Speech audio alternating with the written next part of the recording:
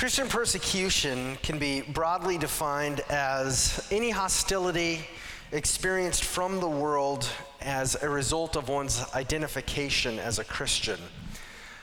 We've been reading through the book of Acts in the past few months, and today as we continue that, we're going to see that the first Christians 2,000 years ago experienced more and more persecution as time went on because of their faith in Jesus.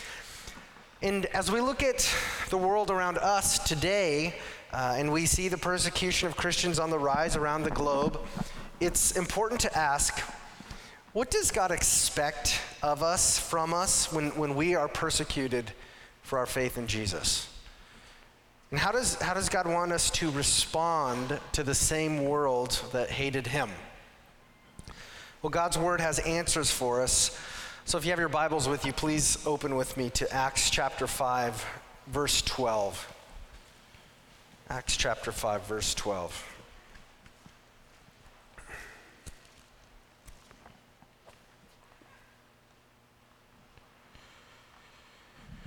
Before we read, let's ask the Lord to help us. Dear Lord, we call on your name, Jesus. We thank you that we can gather today, this Memorial Day weekend, with other Christians and worship you freely and open the Bible and hear the good news preached.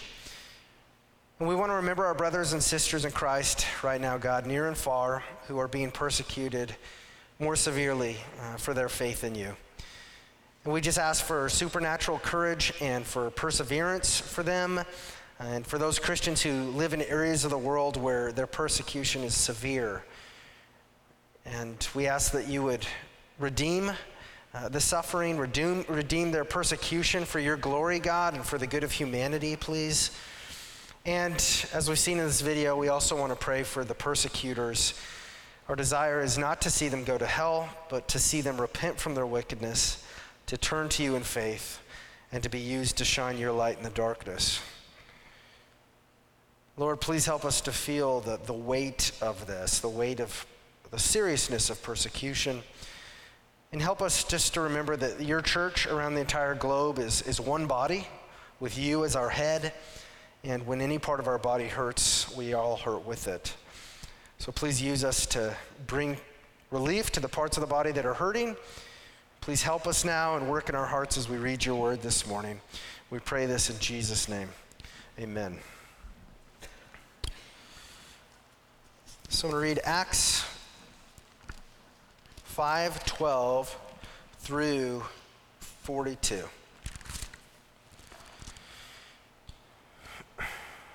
Now many signs and wonders were regularly done among the people by the hands of the apostles, and they were all together in Solomon's portico.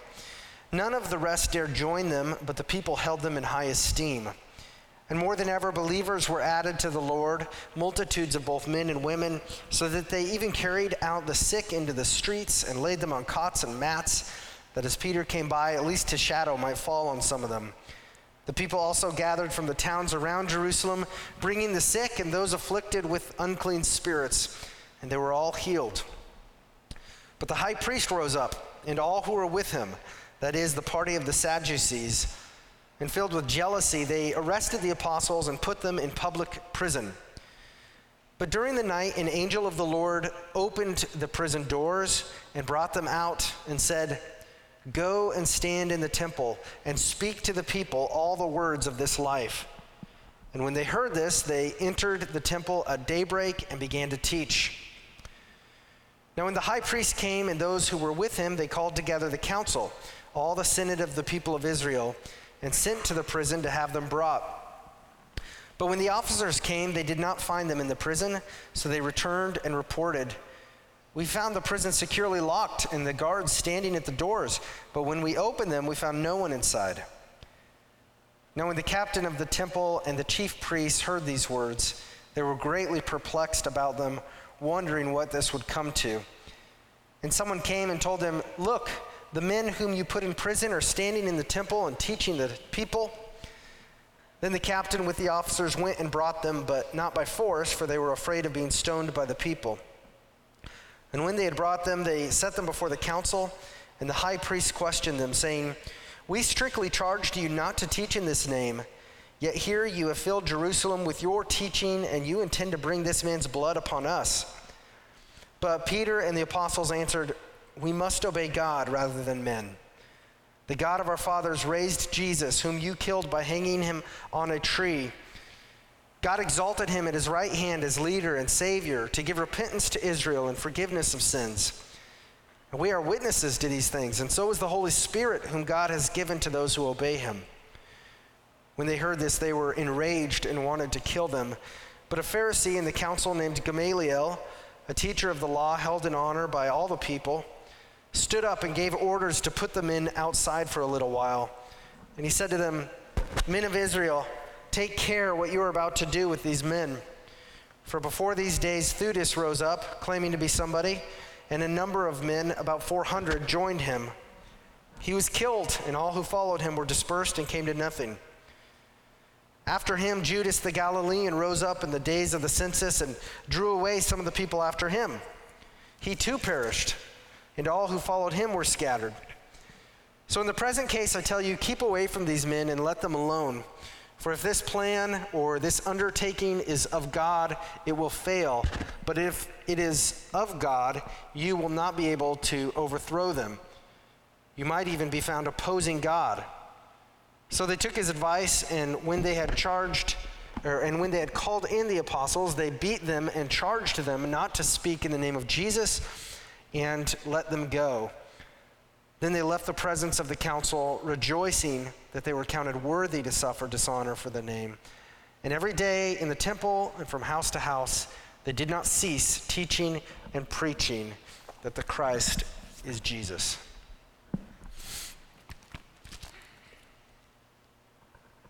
So in this passage, we see the apostles suffer persecution in 4 different ways. They're arrested, they're put in prison, they're beaten, and then they are threatened.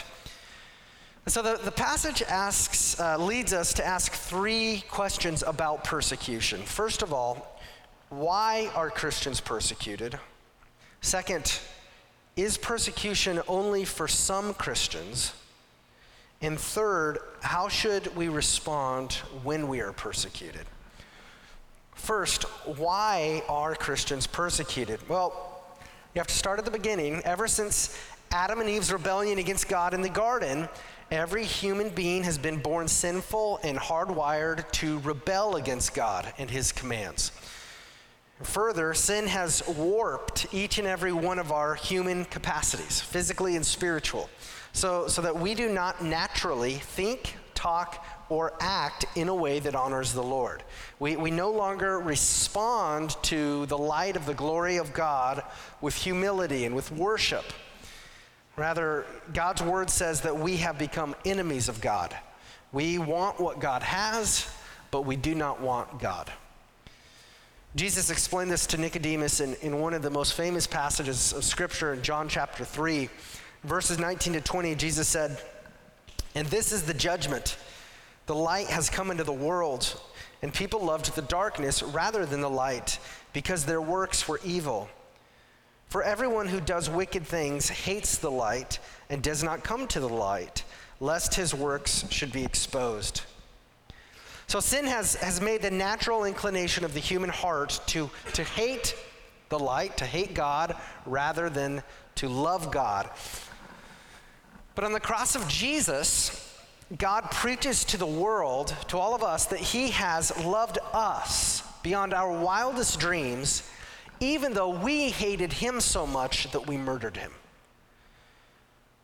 Jesus is God the Son who took on human flesh, and he was hated during his life on earth. And just as Jesus was hated, so also his followers will be hated too. In John 15, 18 to 20, Jesus told the apostles, "If the world hates you, know that it has hated me before it hated you. If you were of the world would love you as its own. But because you are not of the world, but I chose you out of the world, therefore the world hates you. Remember the word that I said to you, a servant is not greater than his master. If they persecuted me, they will also persecute you. If they kept my word, they will also keep yours. So Christians are persecuted because sin has ruined humanity so much that humans in their natural condition hate the Lord Jesus. And as ambassadors of Jesus to this world, we believers can expect humanity to treat us the same way it treated Jesus.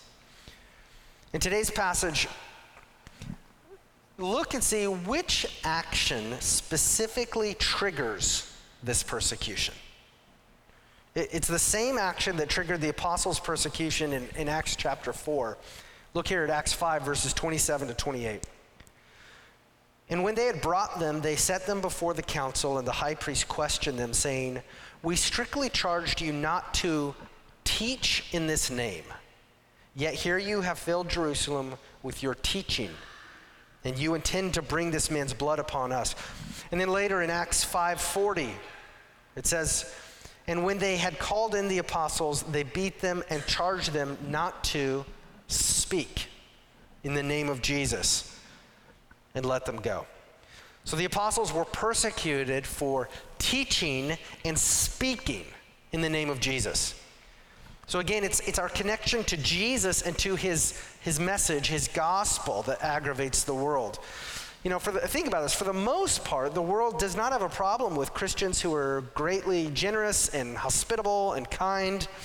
The world doesn't have a problem with Christians who perform miracles and healings and help others in need.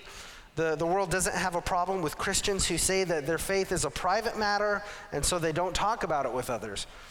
But what the world has never wanted, and still does not want, is to hear Christians teach and speak the words that Jesus spoke. That he is God, that he is the way, the truth, and the life, and that nobody comes to the Father except through him. Christians are persecuted because sin has ruined humanity so much that humans in their natural condition hate the Lord Jesus and his followers. Now this brings us to our second question. Is persecution only then for some Christians? When we read about the way that the apostles were persecuted for their faith by being arrested and put in prison and beaten and they were threatened, we might be tempted to think, well, the apostles were super Christians, right? That's why they were persecuted. But me, on the other hand, I'm not a super Christian. If you go to persecution.com and read about some of the most recent notable instances of Christian persecution around the globe, you might be tempted to think, well, it looks like persecution mainly only happens to Christians in the Middle East, in Northern Africa, and parts of Asia, or in communist countries. And so note to self, don't travel to the Middle East or North Africa or Asia or communist countries. Well, even though we currently live in a time in our country in which Christian persecution is more intense in countries outside of our walls, we cannot conclude that somehow those Christians in other countries are more suitable or more worthy to be persecuted than we are. We've got to be careful not to separate ourselves from them in our minds, because they are our family. They are our brothers and sisters in Christ. And also, we must not mentally separate ourselves from the persecuted believers that we read about in the Bible. There are not separate classes of Christians. Okay? There aren't nominal Christians and then normal Christians and then super Christians. Either you're a Christian or you're not. Either you've been born again through faith in Jesus or you haven't. 2 Timothy 3:12 says, "Indeed, all who desire to live a godly life in Christ Jesus will be persecuted." All who desire to live a godly life in Christ Jesus will be persecuted. So the Bible is very clear that persecution is not allotted only for certain Christians. All who desire to live a godly life in Christ Jesus will be persecuted. So this brings us to our third question. How should we respond when we are persecuted? Well, throughout God's word, he gives us a lot of guidance about how to respond when we're persecuted for our faith. And in previous sermons in the past few Sundays, we already learned that God wants us to encourage one another as persecuted believers. He wants us to pray for one another. We learned that we should remember in our prayers how great God is. We should rejoice that He is sovereign and in control of everything. We've learned that we can ask God to give us boldness to keep spreading His word even in the face of great opposition. And we could also read God's commands throughout the Bible to love our enemies and to pray for them and to trust the Lord to give us the right words to say when we're taken to court to testify. But while the Bible says all these things and more about how to respond when we're persecuted, what I want to do today is specifically look at this passage to see how this passage answers that question. In Acts 5:12-42, we see 3 ways we should respond when we're persecuted. 3 ways. First, we must obey God rather than men. We must obey God rather than people. And this applies not only when we're persecuted, this applies to every part of our lives, right? Jesus said, you cannot serve 2 masters. We can't have Jesus be our ultimate master who we obey, and at the same time have this world and the people around us be our ultimate master who we obey. Each of us must decide who we want to honor and obey in this life, who we're going to look to give us value and worth and salvation from our greatest fears and enemies. Either we will look to the world and to the people around us and trust in them to give us what we need most, or we will look to Jesus and trust Him to give us what we need most. In Luke 12:4-6, Jesus tells us, I tell you, my friends, do not fear those who kill the body, and after that have nothing more that they can do. But I will warn you whom to fear. Fear him who, after he has killed, has authority to cast into hell. Yes, I tell you, fear him. Are not 5 sparrows sold for 2 pennies? And not one of them is forgotten before God. Why, even the hairs of your head are all numbered. Fear not, you are of more value than many sparrows. So Jesus tells us, don't fear people more than you fear God. People can't do anything to you of eternal consequence. Hear that? People cannot do anything to you of eternal consequence. Instead, fear God who gives life and takes life, and after He takes life, has authority to do whatever He wants with that life. And then Jesus does this cool thing here in that passage where He shows us what peace there is for the person who fears God more than people. Jesus says that God knows every sparrow on earth. I love it. If you ever come in on this entrance over here, there's a big cross that you come in through the doors. Last week, it's just there's some sparrows that have a nest right there, and there were just 2 sparrows, one on each bar of the cross. At the very end, and Jackson's like, it's like they're welcoming us to church. And I said, yeah. I said, that's God reminding us we are worth more than 2 sparrows to the Lord, right? And many sparrows. God knows exactly how many hairs you have on your head. And God tells you not to be afraid of what people can do to you because you are much more valuable to Him than many sparrows. So in our daily walk with the Lord, we must seek to obey Him rather than men. And when we are persecuted for our faith in the Lord, then we agree with Peter and the apostles in verse 29 and declare, we must obey God rather than men. Now, according to this passage, what does it practically look like then for us to obey God rather than men when we're persecuted? Well, one thing it means is to go wherever God tells you to go. Go wherever God tells you to go. In verse 20, the angel of the Lord tells the apostles, go and stand in the temple. Now, that makes no sense from a human perspective, right? Why in the world would you go back to the exact place where you were just arrested twice, right? And that's where the rubber meets the road. for them and for us. Are you going to obey God, or are you going to obey yourself or the world? If God tells you to go somewhere, then you need to go there.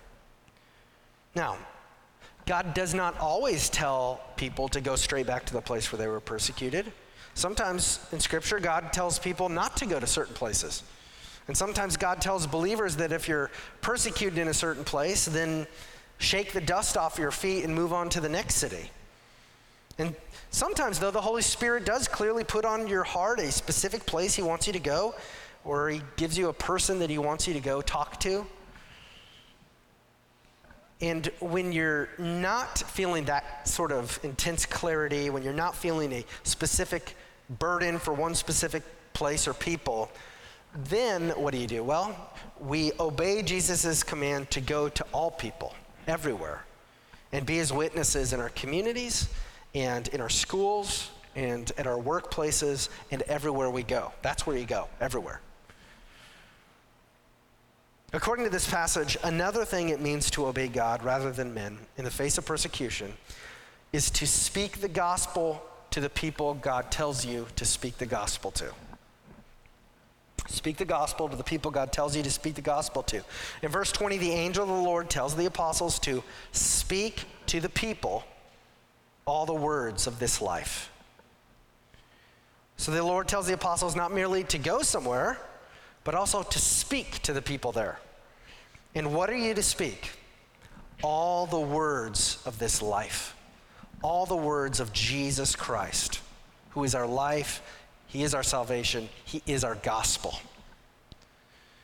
Now think though, this is exactly the opposite of what the Sanhedrin just commanded them to do. Right?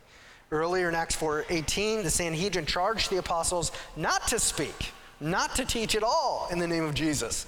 And so here we go again. When you're persecuted for your faith, who are you going to obey? God or men? Will you obey the Lord and speak the gospel, or will you obey the world and shut up? Each one of us has to decide who we're going to obey and what we're going to do. And again, many of us know, we should know at least, that what we ought to do and what we actually do often does not align, right? Because of the totality of what Jesus accomplished in his life and in his death on the cross, our position before God as his beloved adopted sons and daughters does not waver when we fail to obey him like we should. That's the gospel.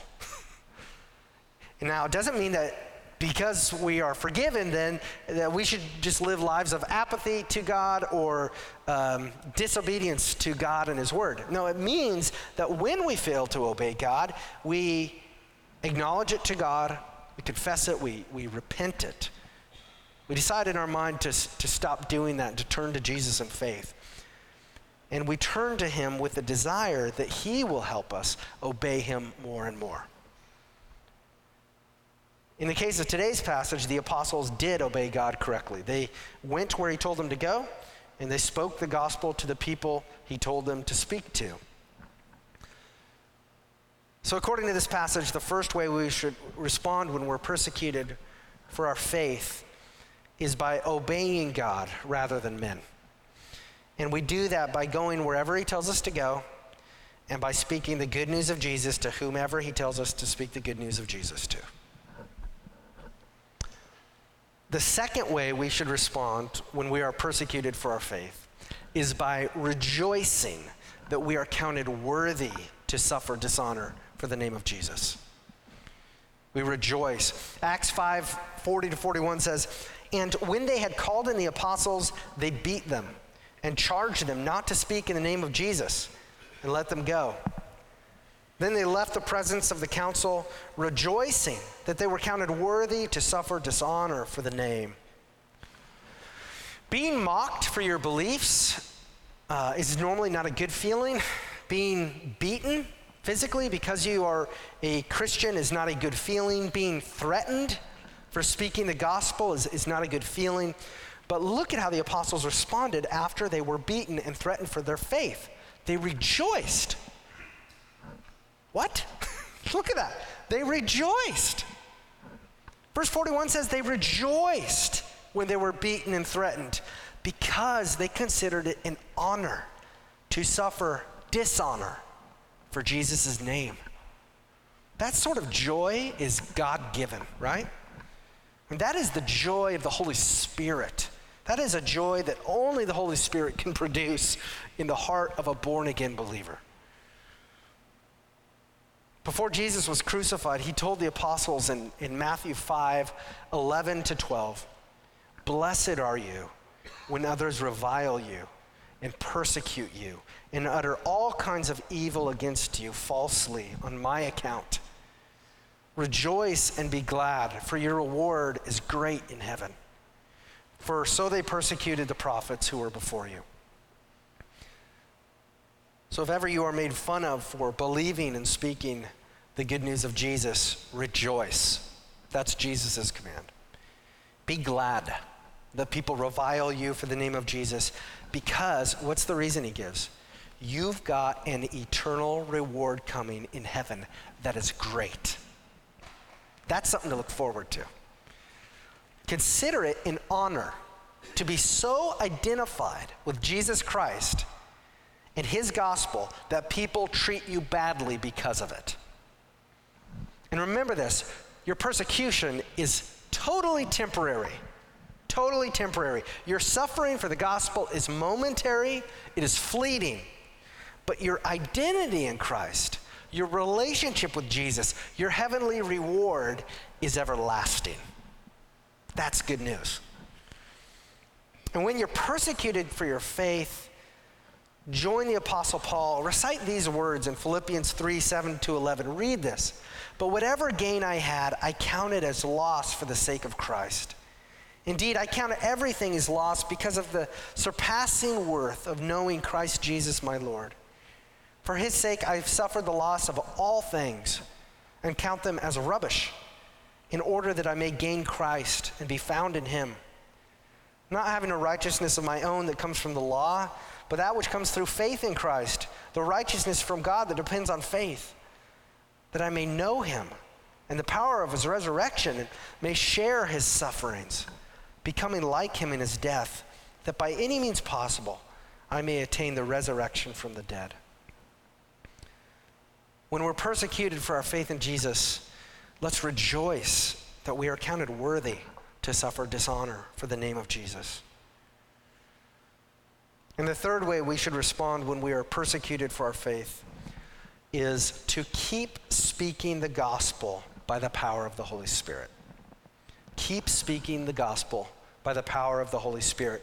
After the apostles were arrested for healing people and speaking the gospel, after they went to jail and then were freed by an angel of the Lord, after they went where the Lord told them to go and spoke the gospel again to the people he told them to speak to, after they were seized again and taken to court again, after they were interrogated again, after they were beaten and threatened again not to speak the gospel anymore, what did they do?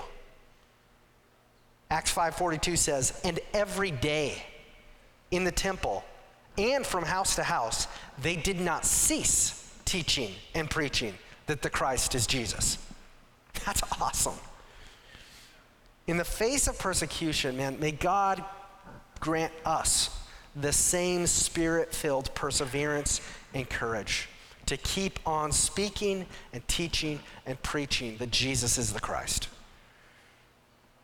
When you're persecuted for your faith in Jesus, you might be tempted to think that you've done something wrong, right? But as long as you are kind and respectful to people and telling them the gospel, you're not wrong at all. See, when people are offended by Jesus and his gospel, the object of their offense is Jesus. That's why Jesus is called the cornerstone, who the builders rejected. He is a stumbling block to everybody who does not believe. And so we've got to pray for non-believers.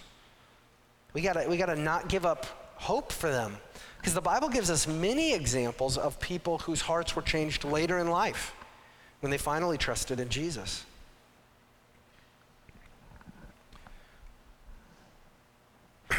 this all went down, their arrests went down in Solomon's portico, which was a covered walkway in the temple. This is the place God told them, keep going, even though you're persecuted there, keep going. Question for you is, where is your Solomon's portico? Where's the place where you are persecuted for your faith?